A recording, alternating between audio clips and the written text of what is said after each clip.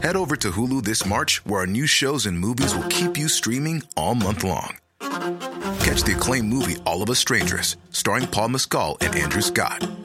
Stream the new Hulu original limited series We Were the Lucky Ones with Joey King and Logan Lerman. And don't forget about Grey's Anatomy. Every Grey's episode ever is now streaming on Hulu. So, what are you waiting for? Go stream something new on Hulu. Hey everyone, it's Jen and Jess from the beauty podcast Fat Mascara here to talk about Sol de Janeiro. So many of the beauty experts we interview on our show say that the key to great skin is to treat every inch of your body with the same attention you give your face. One of our favorite ways to do that is with Sol de Janeiro's Beija Flor Elastic Cream, a rich body cream that's clinically proven to boost collagen and has been shown to improve skin crepiness on the chest in just 2 weeks. Plus, it's scented with Sol de Janeiro's Charosta 68 fragrance. Sol de Janeiro is offering you 10% off your first order on soldejaneiro.com and free shipping with the code ACAST10. That's SOLDEJANEIRO, soldejaneiro.com, and use the code ACAST10 for 10% off. This message comes from BOF sponsor eBay. You'll know real when you get it. It'll say eBay Authenticity Guarantee. And you'll feel it. Maybe it's a head-turning handbag, a watch that says it all, jewelry that makes you look like the gem, or sneakers and streetwear so fresh every step feels fly. eBay gets it.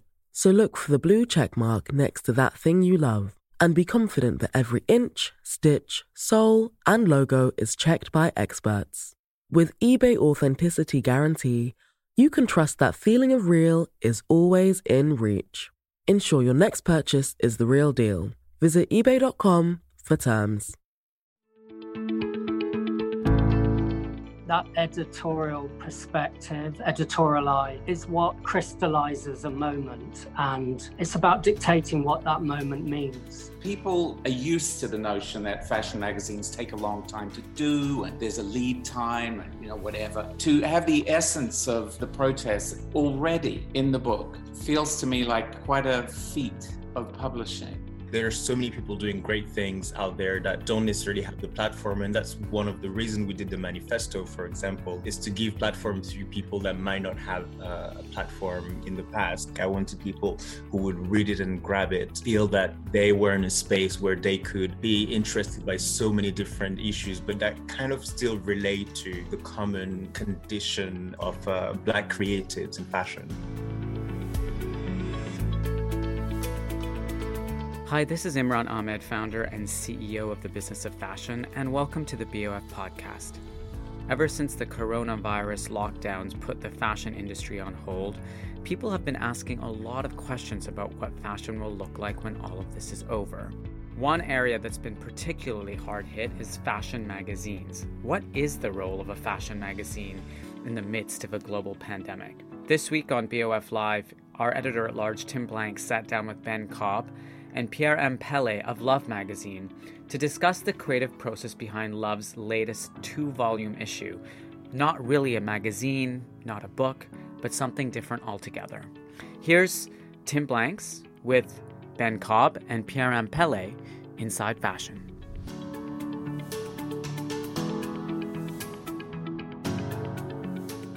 Hello, welcome to BOF Live.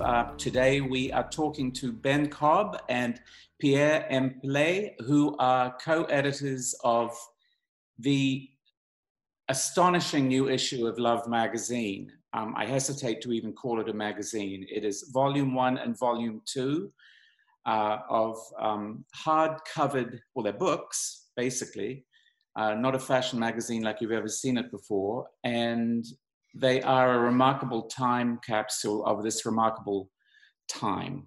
And so I'm really looking forward to talking to Ben and Pierre about how this came together. The obvious question is that this book, these books raise, because I'm not going to call them magazines, what is the place of a fashion magazine in this particular moment? I think the role of a fashion magazine right now is bringing its community together and drawing its network together to really move forward as a unified thing. I think it's about coming together with your community and all moving forward and not leaving anyone behind. I think that's the role today. Now, as I've worked my way through the hundreds of pages in these books, what strikes me is that the hierarchy that we're used to in fashion of editor, fashion editor, creative director, whatever, doesn't seem to exist in these pages. I think that what we are looking at here is quite a new way of approaching putting together a magazine. Almost, I guess it's almost the way that people used to do things, you know, in say the idealistic height of the 60s or something. How do you feel about that? Pierre? I have a million questions. I'll start with that one. Certainly, I feel like it was a great way to share without having to necessarily compromise because someone was above us or below us. So it was really a conversation between everyone. So that's why we called it the Love Collective, because it was really about sharing ideas and sharing concepts and sharing a certain philosophy and bring that forward in making the issue. So when we completely remove the hierarchy, I think it's sending out a good message about what people in fashion actually are and how they actually work, which is a lot of people working together because they love fashion. So, but kind of restricted in this situation by the fact that everyone was in lockdown because of COVID-19, and Ben, you make it very clear in your editor's letter, and co-editor Katie Grand also writes about this very, very, very honestly, that you were all ill with COVID-19 while you were making this magazine, and ill, like seriously ill, not just a sort of, you know, not just it came and it went. You were ill, and Pierre came into that situation as the new boy on the team. I mean, well, right away. Kind of to correct, I mean, Pierre's been working with Love longer than I joined in January. Pierre's been, you know, contributing and part of the Love family for a lot longer. But yeah, I'm sure Pierre, you know, let's hear from Pierre, but I'm sure it was a very strange environment. You know, there were 3 senior members of Love who were, you know, very, very ill with COVID. I think there was, in some way, I don't wish that on anyone. I'm glad we could go through that together. I think it would have been very difficult going through that process with people that really didn't understand what you were going through. So being able to share information, you know, literally every morning we would speak with each other. How are you feeling? How's today? And because of the nature of this virus, everyone had very different symptoms. Everyone was operating in very different rhythms. So when someone was not feeling good, we stepped up and filled in that role and all came together. You know, when I wasn't feeling well, the same thing. It was a really, you know, going back to your earlier thing, this collective thing, it was logistically as well as philosophically, that was the way through this. And, you know, as well as coming together as a collective intelligence, which I think it was really, you know, it was all hands to the pump for everyone.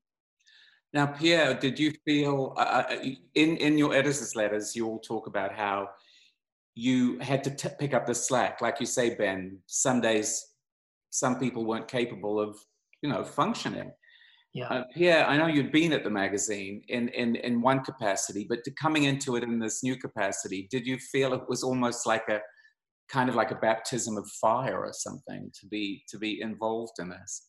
Yeah, definitely. It was really strange at first, because I was thinking, why are we even doing the magazine?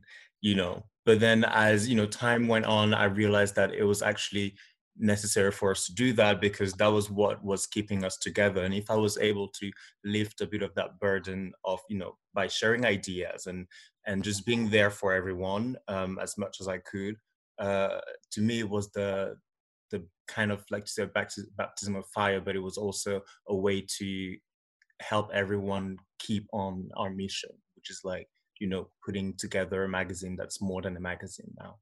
And then, Pierre came in with so much, and we were exhausted and suffering from fatigue, and we had moments where we were fine, but then tired. And Pierre came with so much energy and focus that really, that was a really great asset for us. Really helped. And then on top of all of that, when the fashion industry was already confronting this moment of massive upheaval, we had May 25th, where everything that happened in Minneapolis happened. And George Floyd, that single event seared itself on the world in an equally unprecedented way. It's funny that there's sort of this synchronicity, this historic, that it's like COVID kind of hoed the field and Black Lives Matter seeded it. That moment of change, nobody could have predicted. Nobody could have predicted this confluence of events. I think it would be really interesting historically to look back and join the dots and really map that timeline. Those two moments are inextricably linked, definitely. But I have a feeling also that spirit and environment of change and uprising also kind of started the year before with climate change, and really found that, some incredible voices, young voices, really coming forward and steering that conversation. Obviously, Greta at the front of that. But I feel like that moment was almost kind of galvanized some kind of spirit of change. And then, I think you can kind of join the dots. Obviously, during COVID, everyone was forced into a very introspective, self-reflective space where we all had to kind of look at how we live our lives, what our priorities are. So I think at that point, we were all kind of reevaluating a lot of things. And this kind of idea of when this is over, we want to, to kind of change things. And then, like you say, with George Floyd, I feel like it was a perfect storm in a way. There were no distractions. Everyone could see that. Everyone was focused on that. And we're almost in the right frame of mind to really take that on and really move forward with that. I think what's remarkable is that people, are used to the notion that fashion magazines take a long time to do and there's a lead time and, whatever. You have incorporated the essence of Black Lives Matter in these books. Pierre, you've done a leaflet. I don't know, you call it a leaflet. It's a lot more than a leaflet, but this cover here, which is the cover of Volume 1, one of the covers of Volume 1. Yeah, how many covers are there in Volume 1? Two. Yeah, which is an incredible photo. Which talk about that in a moment. But to have the essence of the protest already in the book feels to me like quite a feat of publishing. I mean, what did that actually take to turn things around, to take on board all of that and incorporate it into a magazine that presumably was fairly kind of done at that point? I feel like it changed the course of action, and everyone in the team was very much aware that we had to address things now. Because when it comes to, you know, social issues, usually when something happens, we plan ahead and we try to see what we can do for the future. But the team was very reactive because it was a matter of let's speak now, let's take a, you know, a stance now, and let's be clear about our intentions now. So that's why we incorporated all of that in the books. And obviously, you know, members of the team have been to the protest. I was in protest here in Paris, and we're all very much involved into the conversation. So it just made sense in a way to add it, because, you know, we're looking at, you know, very crazy times, strange time from March up until we're about to print. So if we hadn't added these Black Lives Matter and systemic racism conversation into the magazine, it would have been too late, you know, for the next issue. So we have to do it now. Yeah. And, you know, also we're a very small team. This was a really condensed group of people working really intensively. And that meant we could, you know, we could react quickly, and we could kind of turn things around and be really active in the middle of that. But, you know, like Samar, who did this, this cover, this one here, Samar Kai Sundifu. How, Pierre, did you know these people already? Were they people in your world? Because not really, actually, and that's when I realized that I too have so much to learn about my own community, because there are so many people doing great things out there that don't necessarily have the platform. And that's one of the reason we did the manifesto, for example, the little leaflet, we call it the manifesto, is to give platform to people that might not have a platform in the past. So I didn't really know Samai's work, and Amelia, who works with us, found him on Instagram, and that's how. I mean, they are just incredible photographs. They are incredible photographs. Iconic. They totally. I mean, it really takes me back to when I used to protest vigorously against the Vietnam War. And, you know, those photos of Angela Davis and the Black Panthers, that they just have that same incredibly energizing quality. And then on a totally different level, Indigo Lewin's photographs, you know, you said I'm actually reading from my notes, which is why I'm looking down, where you, Pierre, you talk about an artistic but educational perspective. In your editor's letter, you talked about that. And I really felt, I felt educated because there were all these people whose work I found enthralling, who were new names to me.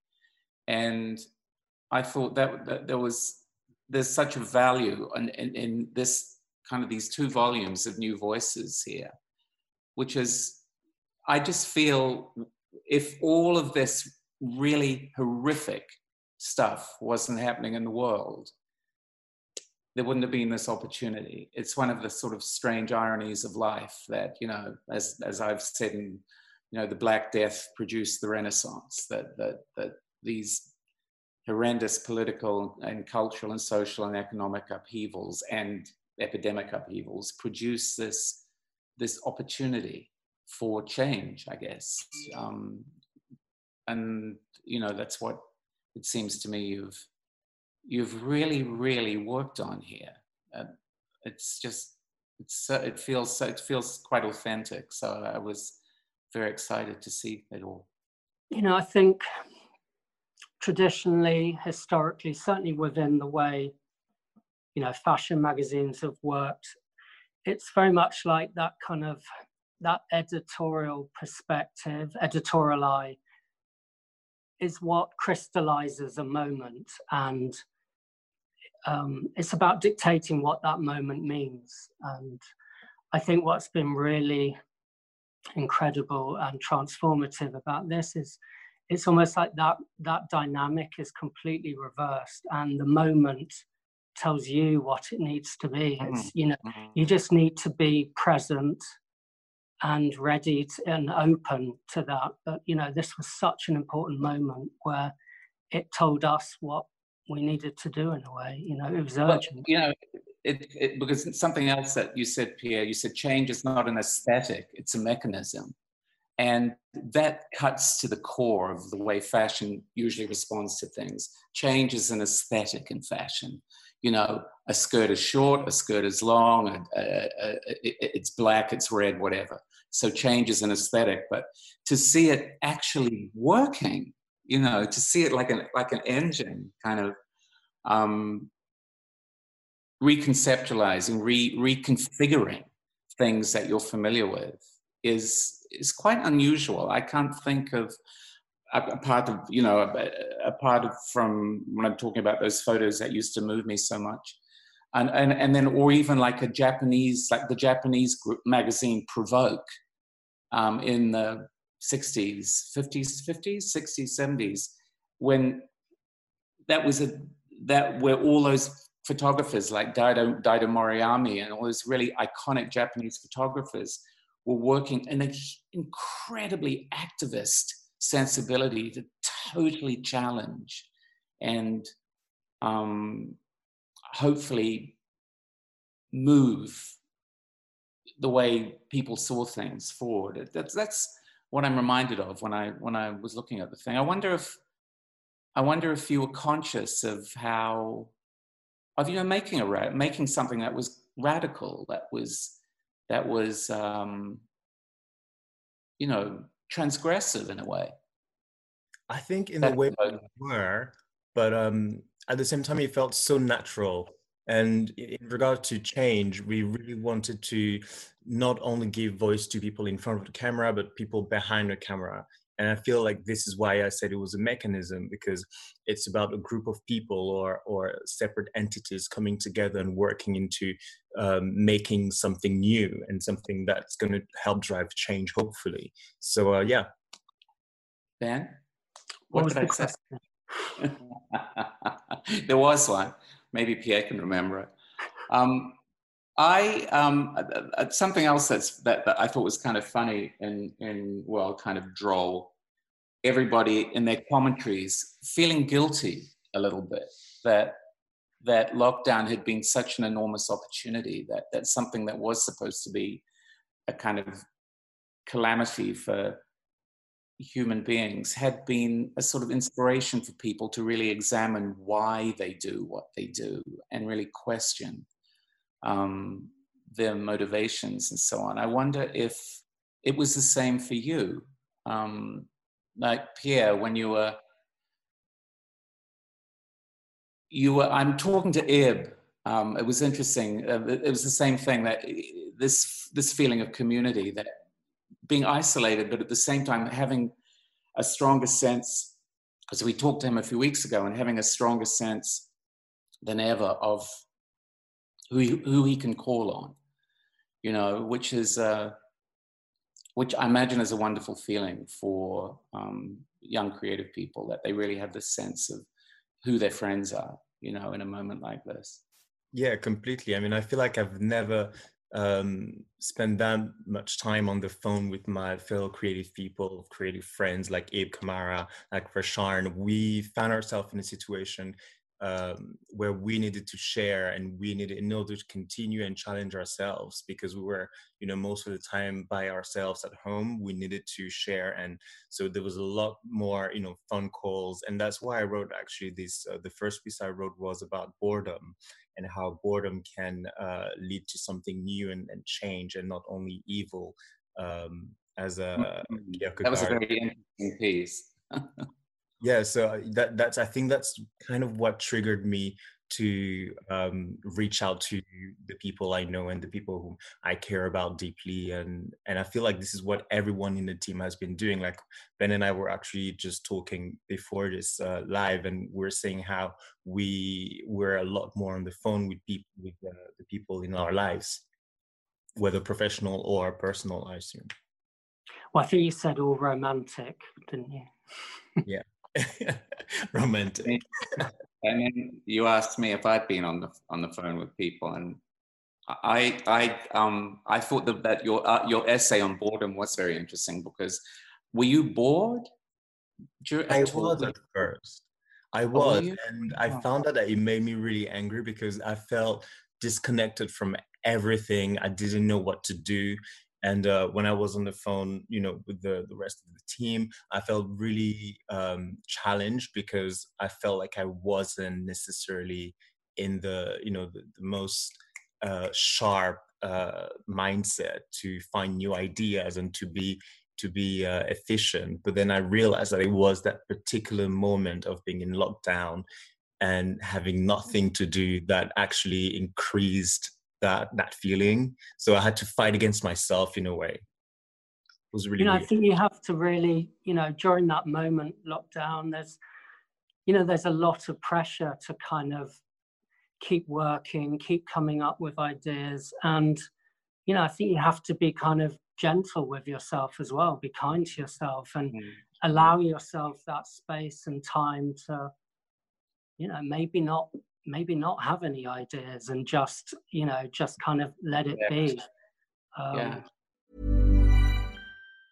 Hey everyone, it's Jen and Jess from the beauty podcast Fat Mascara, here to talk about Sol de Janeiro. So many of the beauty experts we interview on our show say that the key to great skin is to treat every inch of your body with the same attention you give your face. One of our favorite ways to do that is with Sol de Janeiro's Beija Flor Elastic Cream, a rich body cream that's clinically proven to boost collagen and has been shown to improve skin crepiness on the chest in just 2 weeks. Plus, it's scented with Sol de Janeiro's Charosta 68 fragrance. Sol de Janeiro is offering you 10% off your first order on soldejaneiro.com and free shipping with the code ACAST10. That's SOLDEJANEIRO, soldejaneiro.com, and use the code ACAST10 for 10% off.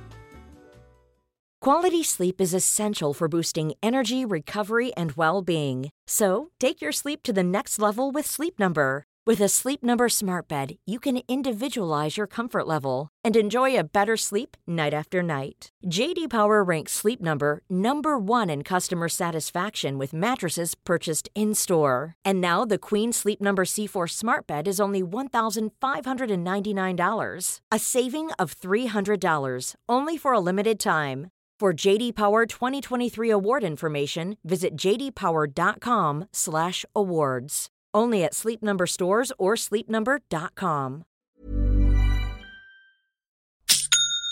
You know that's the sound of another sale on your online Shopify store. But did you know Shopify powers selling in person, too? That's right. Shopify is the sound of selling everywhere. Online, in-store, on social media, and beyond.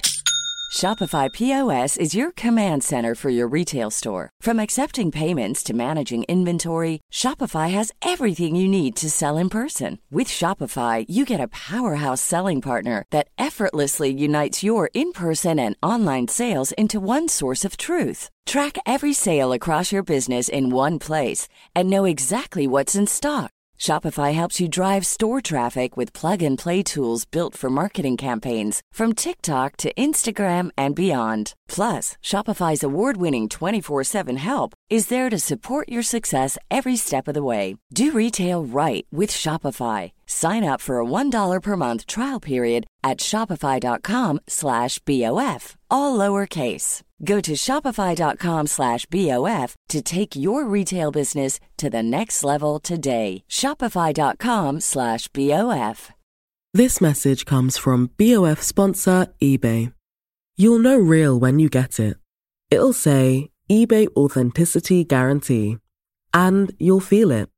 Maybe it's a head-turning handbag, a watch that says it all, jewelry that makes you feel like the gem, or sneakers and streetwear so fresh every step feels fly. When it comes to style and luxury, eBay gets it. They're making sure the things you love are checked by experts. And not just any experts, specialized experts. Real people who love this stuff, with real, hands-on authentication experience. So when you see that shiny blue checkmark that says Authenticity Guarantee, shop with confidence. Every inch, stitch, sole, and logo is verified authentic through a detailed inspection.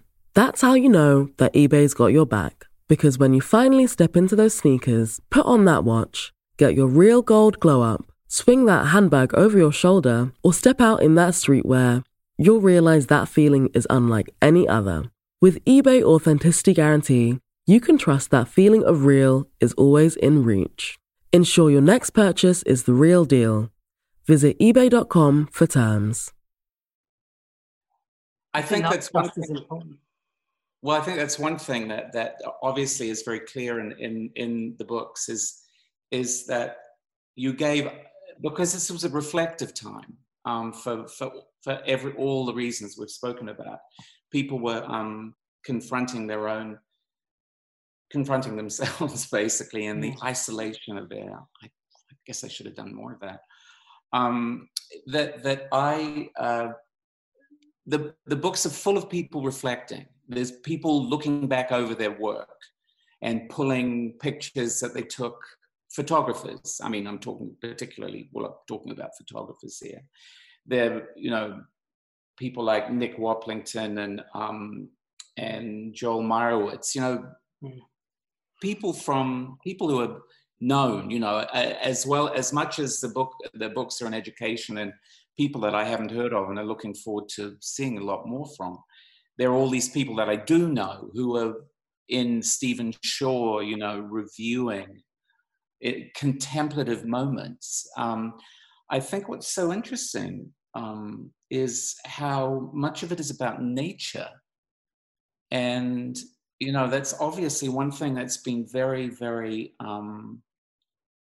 very talked about over the last few months is so much of what we're confronted with is a result of us being totally dislocated from nature and stepping out of the kind of continuum of life and being this incredibly indulgent species.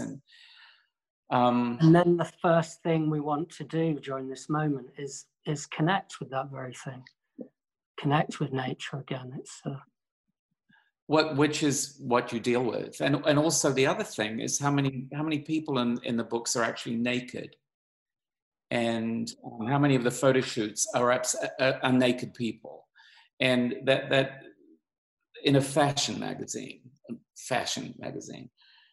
the sense that something more important has asserted itself in our psyches.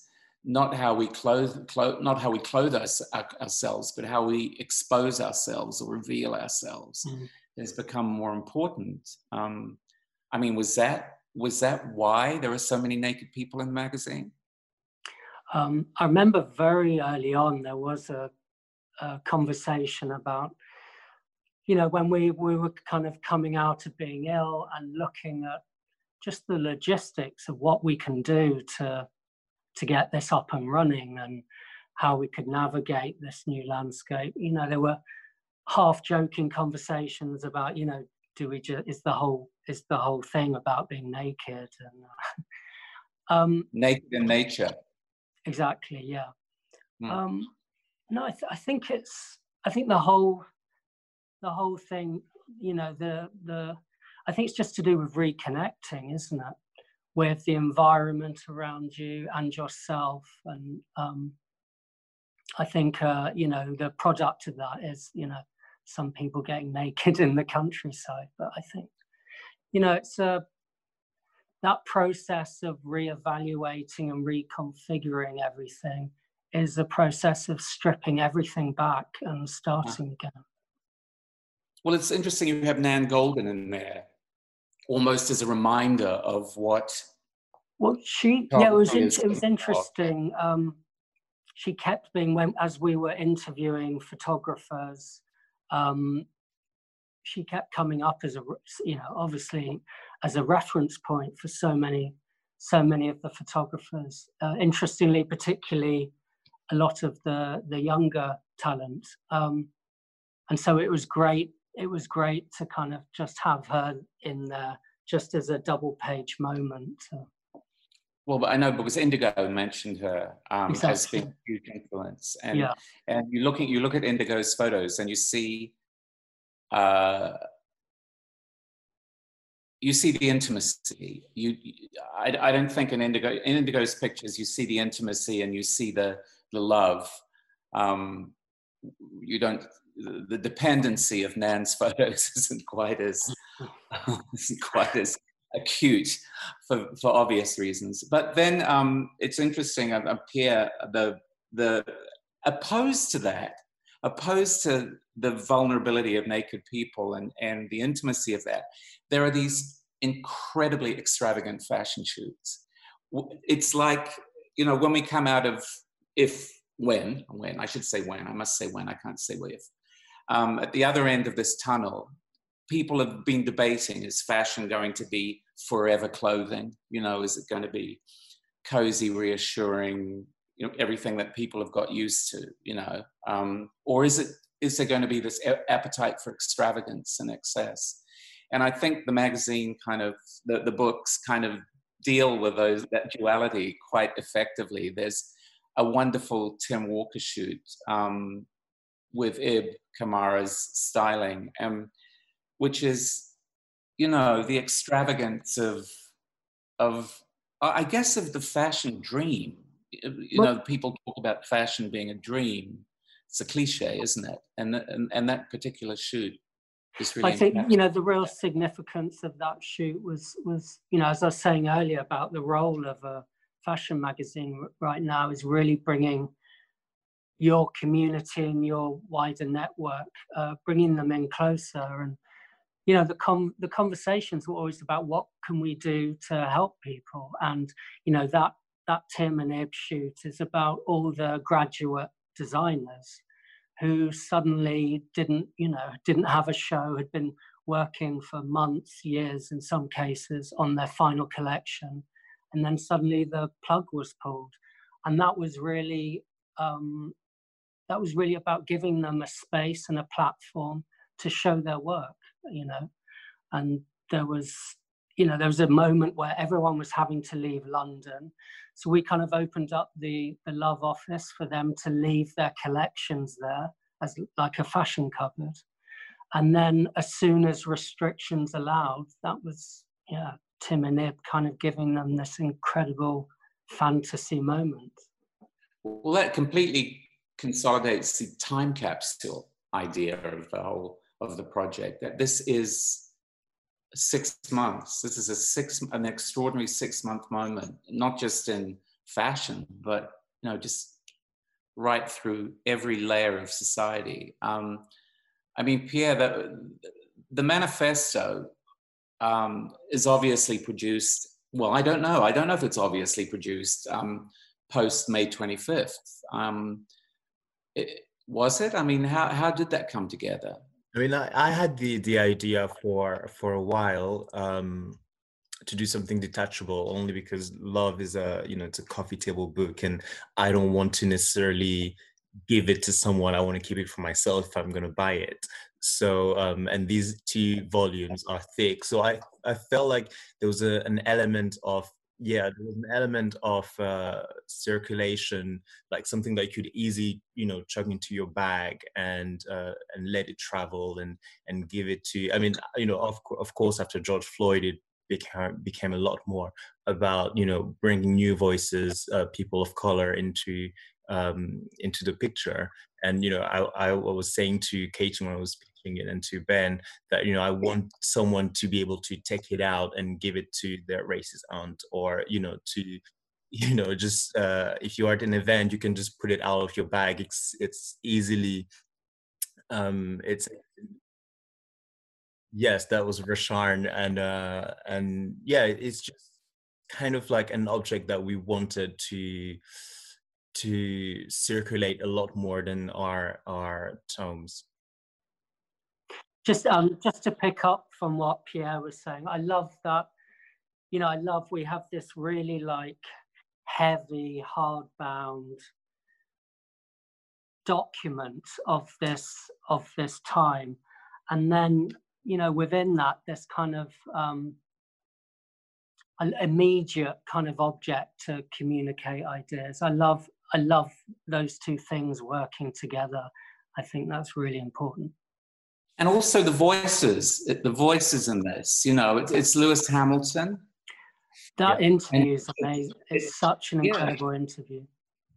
And William talking about the meaning of black hair. It's like it's like a real, I mean, I guess when you say it's a manifesto, it's so broad. It covers so many different kind of notions that. Sorry to interrupt, but that's why I said it was kind of like the barbershop or the hair salon. If you are, in Black culture, it's a place, it's a safe place where you can talk about anything from politics to, what was on TV the previous night. And I feel like that's what I wanted this manifesto to feel like. I wanted people who would read it and grab it, feel that they were in a space where they could, be interested by so many different issues, but that kind of still relate to the common, condition of Black creatives in fashion. When I was talking to Ib, I think it's fascinating that his group of people is people like Kelsey Lu and Tyler Mitchell and all these young people who just feel like a wave. It was already happening. It was already happening that there was this group of people who were rising, who with this idea that all boats rise with the tide. It just felt so supportive. I found that really interesting, that when you talk to one, you hear about what all the others are doing, and that felt to me like a new energy at that point. And now it's almost like, do you feel there's a sort of critical mass that the platform is consolidated now, and you feel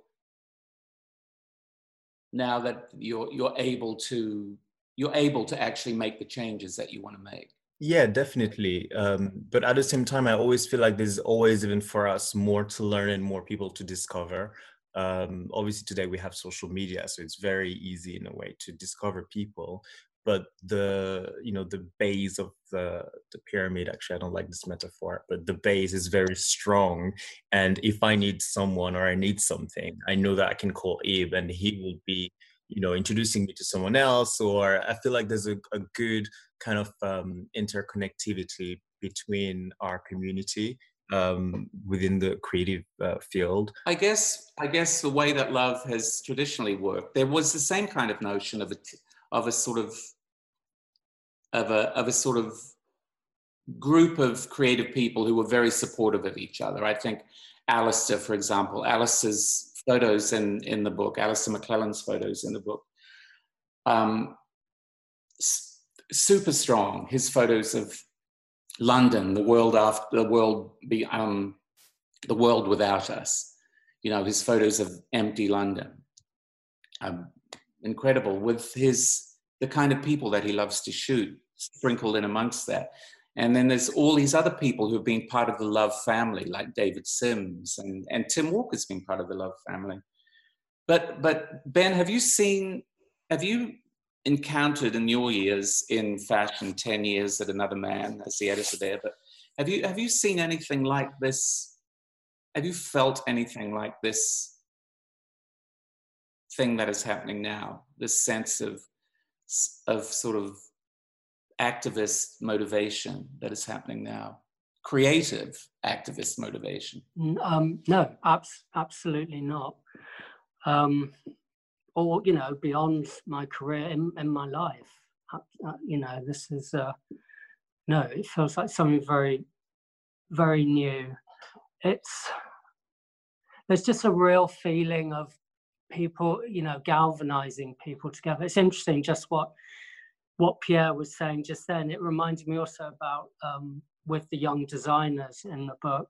I interviewed Harris Reed, and he was talking about his year at college, Central St. Martin's, kind of not even consciously, have really created.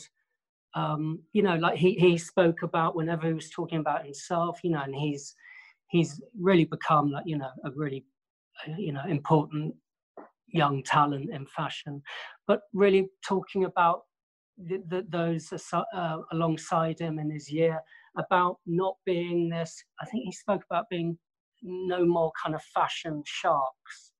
That idea of these lone kind of creatures, really all coming together and looking out for each other, sharing opportunities, bringing them on board for things. And I feel like that's a mood, a kind of something that's happening independently in lots of different areas, lots of different communities.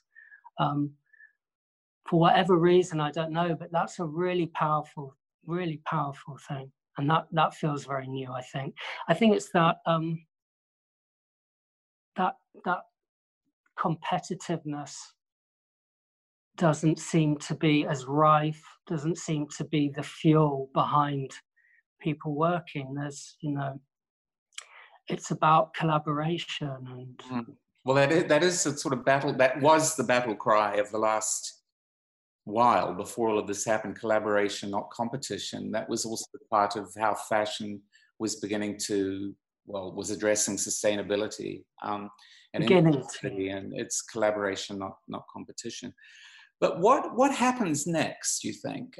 You say this is not a fashion magazine right off the bat, and it's not. I don't know. It is some hybrid of things that we're familiar with and things that we haven't seen and things that we maybe saw in a dream or things that the older members of the community saw way back when in their kind of youths. But if this isn't a fashion magazine, what is fashion going forward then, do you think? Because you both work you technically still work in the fashion industry, so what is fashion going forward in the light of everything that you've experienced in the last few months, and also putting together these books? I think fashion's always been about more than just the pieces of clothing and the accessories. That's kind of the storefront, that's the window. Behind that, there's always been a much richer story going on. Fashion tells you so much about the culture, the time, the politics, the conversations going on. That's always kind of driven and been wired into it. I think I just think it's almost like that kind of behind the scenes part has moved to the front right now.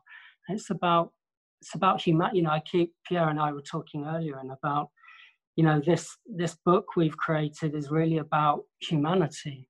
It's about humans and how they connect together and all their stories.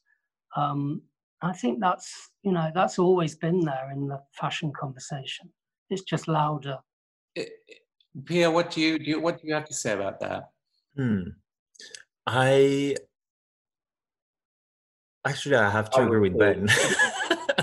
I feel like it's just we're going, we're looking further than the clothing, and we're really trying to, instill meaning and purpose into what we wear and why we wear them, and how we can, how those, clothes can reflect the world we live in. I feel like this is even looking at Samai Kai's cover, I feel like this cover specifically says it all, because obviously there is clothing and it's fashion, and that young man, Marley, looks quite fashionable. But there is so much more that goes, behind it. Even makes me think of the Black Panther in the US, the style that he was wearing. Yes, absolutely. Yeah. I think that photo is timeless. In a strange way, that photo is completely timeless. That's its power, I think. Yeah, it could have been, sadly, could have been kind of 50 years ago with the civil rights movement then. That point is made by there were so many voices in the books, and I think that is interesting. I've felt that something fashion has to do going forward is connect, with people, is have conversations. We've been talking about storytelling and fashion for a few years, but these are stories. This is the other. I have this volume as well, which is a story with Denise. This woman on the cover tells her story about battling cancer, with photographs by her son, taken by her son. And maybe that was a story you would have read in a magazine at some point. It's a wonderful story, and she's inspiring. But there's just something about this context with all these other voices where you feel that this is how fashion is going to, I don't know, assert any kind of relevance. It has to be human, it has to come down from that sort of billion-dollar, mass polluting kind of construction and be this something small, much smaller, I think. I think that's what these books, even though they're gorgeous and extravagant in their own way, are about, this kind of new... And just being authentic, I feel, I feel like being authentic is probably what we're aiming to do. These stories are real, those are real people, and that's what we really wanted to highlight. Like Ben said, the word human, sometimes many people forget that we're all humans, and that's what we're trying to do. Humans with all our flaws, with all our amazingness, but in the end we're all humans, and that's, I think, one of the things we wanted to highlight. I think, Tim, what you were saying about fashion have been talking about storytelling and and authenticity, like you say, Pierre. I kind of feel like maybe it's just me, but those are kind of phrases we always used and were bandied around a lot, but maybe didn't really understand what that really meant and what it really looked like. And I feel like that really crystallized in this moment what it meant to be authentic and what kind of stories we really wanted to tell. I think, like so many things, this moment has kind of really fast-tracked a lot of ideas that have been around for a while. It's really put things in motion really quickly. I think it kind of really consolidated what those two things, authenticity, storytelling, should be about. Yeah, you quoted Lennon. Yeah, not John Lennon. Vladimir. What did you say? I can't find it. It's buried in there somewhere. But what sometimes, remember it? You read it. Yeah, it's. Let me find it. It's a good quote. It basically said, he said, there are decades where nothing happens, and there are weeks when decade happens. And I said, I don't know about you, but the past 4 months feel like centuries have happened. I really feel like, I've forgotten where I read that. It suddenly came up just as I was sitting down to kind of write that letter. And it's one of the few things that made some sense to me during this whole time. Okay. No. Well, it just feels like whole periods can go by without really doing anything, without really moving things forward. And then whatever triggers it, and certainly this period has been, a kind of a chain reaction of events. It feels like we've kind of, history sort of leaped forward. It's kind of press fast forward, I think. In this 6 months that the magazine has been produced in, and it comes out August 3rd. Yeah. And with magazine shops having obviously pre-stressed bookshelves to kind of put it on. This is 6 months with the pandemic and with Black Lives Matter changing so much, charging society in such an incredible way. This is 6 months. You're biannual. So in another 6 months, what do you imagine for your next issue? I think things, at the moment, the world seems to kind of shed its skin and change again week by week. It's constantly evolving so quickly at the moment. It's really difficult to know. I think all we can do, I just really believe in what we as a team, as a collective group, have kind of put together, as well as in the book, but also internally, how we've come together and the structure of that. that whatever that future moment is I think we will tackle that in the group we've put together now, that kind of collective intelligence and that collective team. I feel like that's we're committed to, that's how we will move forward. Who knows, maybe a magazine can just be a film. I mean, we just don't, no idea what the crystal ball, what's in there in the next 6 months. It's going to be shattered. It's going to be shattered to smithereens. But yeah, what would you like to see? Now you've got this here as sort of a launch pad in a way. What would you like to see happen in the next issue of Love? I think a continuation. I don't want to I don't want to share too many ideas, but I'm already thinking about what we could be doing to keep the momentum. And also, to me, we've broken barriers with these 2 volumes. And like Ben said, it could be a film. It could be, I feel like there's so much freedom now as to the format we can use to convey our ideas, our ideals, our philosophies, and yeah, I'm just kind of like thinking as well, but I don't want to share too much. Well, this was produced from a time of tragedy and turmoil, really, and we could hope for better times ahead, but God knows if there aren't, you've got loads and loads of experience now making an amazing artifact in the face of, I remain optimistic. I think, as traumatic and difficult as this whole period has been, there's been amazing positives that have come out of it, and that's what we want to focus on and to really move forward with. There's a lot of kind of good has come out of this quite horrendous time. Well, I would like to thank you both very much. Thank you, Ben. Thank you, Pierre. Thank you, Katie Gran. Thank you, Murray Healy. And thank you, Paul Flynn, the editors who are responsible for, did I miss anyone there? The editors who are responsible for the new issue of Love. I'm not calling it a magazine anymore. What am I going to call it? Love, the book, coming to something near you soon. Something that's open near you soon. Thank you very much, both of you. Thank you, Tim. Thanks, Tim. Thanks. Bye. If you've enjoyed this episode, don't forget to subscribe, give us a rating, and you might be interested in joining the Business of Fashion's global membership community, BOF Professional.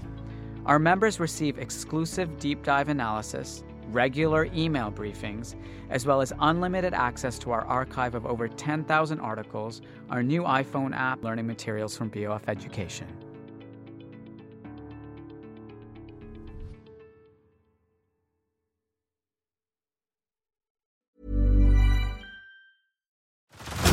Head over to Hulu this March, where our new shows and movies will keep you streaming all month long. Catch the acclaimed movie All of Us Strangers, starring Paul Mescal and Andrew Scott. Stream the new Hulu original limited series We Were the Lucky Ones with Joey King and Logan Lerman. And don't forget about Grey's Anatomy. Every Grey's episode ever is now streaming on Hulu. So, what are you waiting for? Go stream something new on Hulu. Hey everyone, it's Jen and Jess from the beauty podcast Fat Mascara here to talk about Sol de Janeiro. So many of the beauty experts we interview on our show say that the key to great skin is to treat every inch of your body with the same attention you give your face. One of our favorite ways to do that is with Sol de Janeiro's Beija Flor Elastic Cream, a rich body cream that's clinically proven to boost collagen and has been shown to improve skin crepiness on the chest in just 2 weeks. Plus, it's scented with Sol de Janeiro's Charosta 68 fragrance. Sol de Janeiro is offering you 10% off your first order on soldejaneiro.com and free shipping with the code ACAST10. That's SOLDEJANEIRO, soldejaneiro.com, and use the code ACAST10 for 10% off.